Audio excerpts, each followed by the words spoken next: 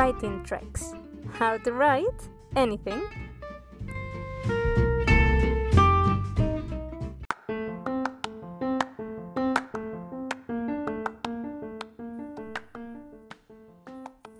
In today's episode, we are going to continue exploring and analyzing some sample essays so that you can gather ideas and hopefully apply them if you're taking some external official exams such as the Cambridge exams, like B2 kind of a level. So imagine that you have to reply to the following statement. Not enough is being done to protect endangered animals. Do you agree? Note, write about number 1, which animals are under threat. Number 2, why we need to protect these animals. Number 3, your own idea. Okay, so this is the thing that we really need to react to.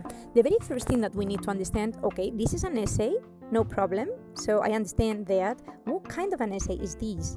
Is this a descriptive essay? Are they asking me to enumerate, describe, go through a flow chart, explain using neutral language? Not really. They're asking me whether or not, or up to which point, you agree with a given statement. So it has to be absolutely clear what your position is. Do you agree or do you disagree? I mean, the original claim is not enough is being done to protect endangered animals. So I guess intuitively all of us agree. We all know that we're not doing enough, that we should be doing more. So that's the very first thing. We need to be clear what it is that we need and how are we going to reply. And in this case, we absolutely agree. My advice is whenever they give you a agree or disagree kind of a statement, don't sit on the fence.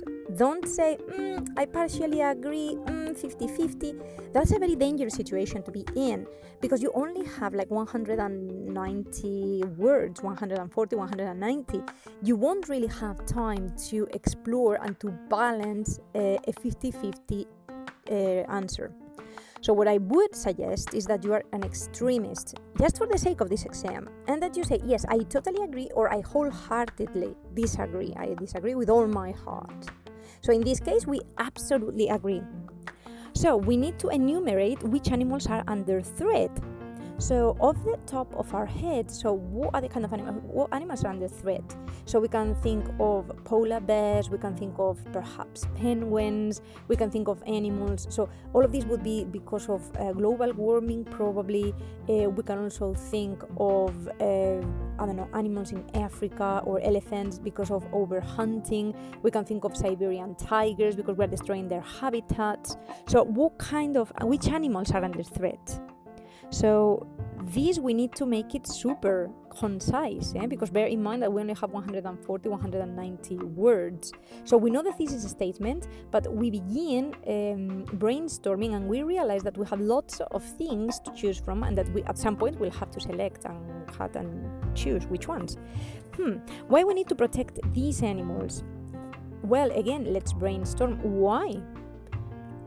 Because these animals, for example, they may have clues as to how to fight diseases for us, or perhaps because they belong into the food chain and it's important that they're there so that our whole ecosystem doesn't go out of balance and we really start having a problem. Things come to worse. Lions die, no big deal because they're kind of predators, but if plankton in our seas die, we are in trouble. I mean, the lower we go into the food chain, the bigger the damage for us would be. So that's extremely important to consider. And the third idea, what could it be? So if you need, so not enough is being done, and every single thing that we want to do has to refer to the fact that we are not doing enough to help them. So what can we possibly add to this idea? So off the top of my head, what I could think of is like saying, okay, so we have discussed we are not doing enough to protect animals. So in one paragraph, we're going to look at what animals are endangered and why and what causes those troubles. In the other one, we're going to look at the consequences of them disappearing. So what else can we include? For example, yes, solutions. So what can we actually do? I mean, I agree with the statement that we are not doing enough, but what do I have to bring into the table when it comes to ideas and suggestions? So, for example, that could be a good idea. Okay, so let's begin. We're going to need a title. So we've said, before that, and if we can include synonyms like animals, creatures, and then environment, ecosystems, habitat. If we can include this kind of varied vocabulary, sentence structure, and everything, that would be awesome. But we need a title. Now, up to this point, perhaps we have spent like a couple of minutes brainstorming in our heads the kind of issues that we could discuss, that we could think of, and chopping or eliminating some of them. We need a title. So since we're pushed for time, the title is going to be simple: Wildlife in Need of Protection. That's it. Okay, so then we begin. As the statement suggests, there are many species at risk today. Full stop. Unfortunately, not enough is being done to protect endangered animals. Full stop. This essay will give some examples of endangered animals, argue for their better protection, and explain what action could be taken now. Full stop.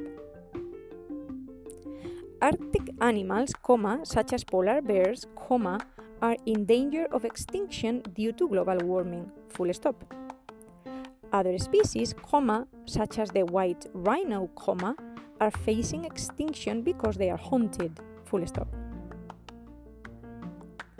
If we let these beautiful creatures disappear, our world will never be the same. Full stop. Think of a forest without any birds singing or an ocean with no whales. Full stop. Furthermore, when species die out, the whole balance of nature is threatened. Full stop. So what is to be done? Question mark. There are already several protection programs, but these often lack money. Full stop. It is also necessary for governments to pass additional environmental laws, or full stop. In my opinion, so that the pollution from factories can be better controlled. Full stop. In conclusion, there is no doubt that more could be done to save endangered species. Full stop. They're worth saving so that future generations can admire them. Full stop.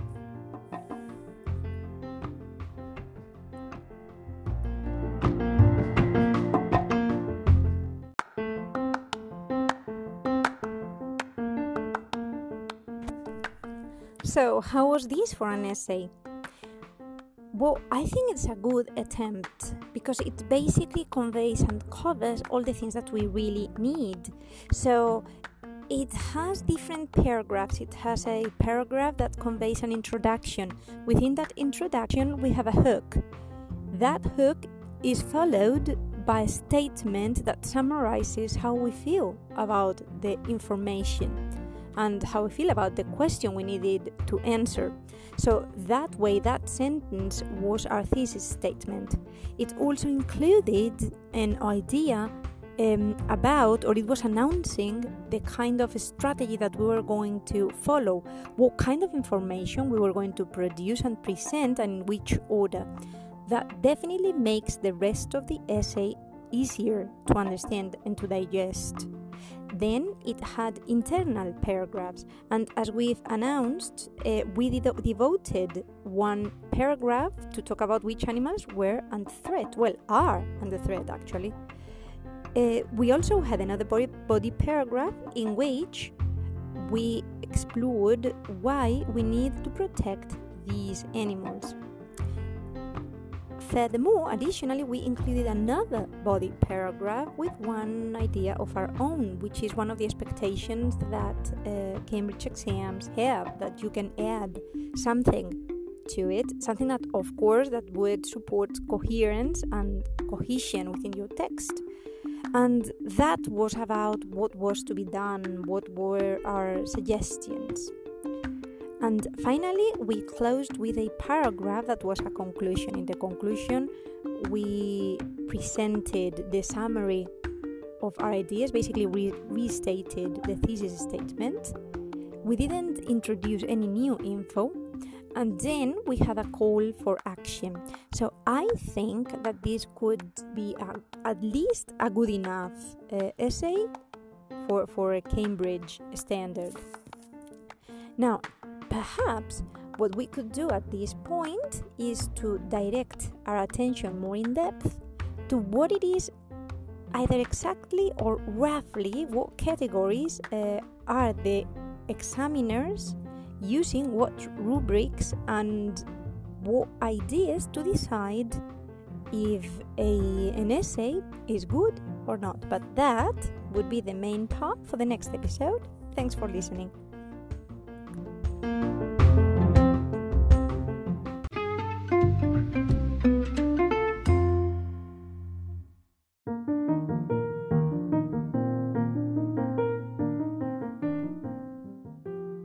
Hi, I'm Mada Jurado, the person behind this podcast.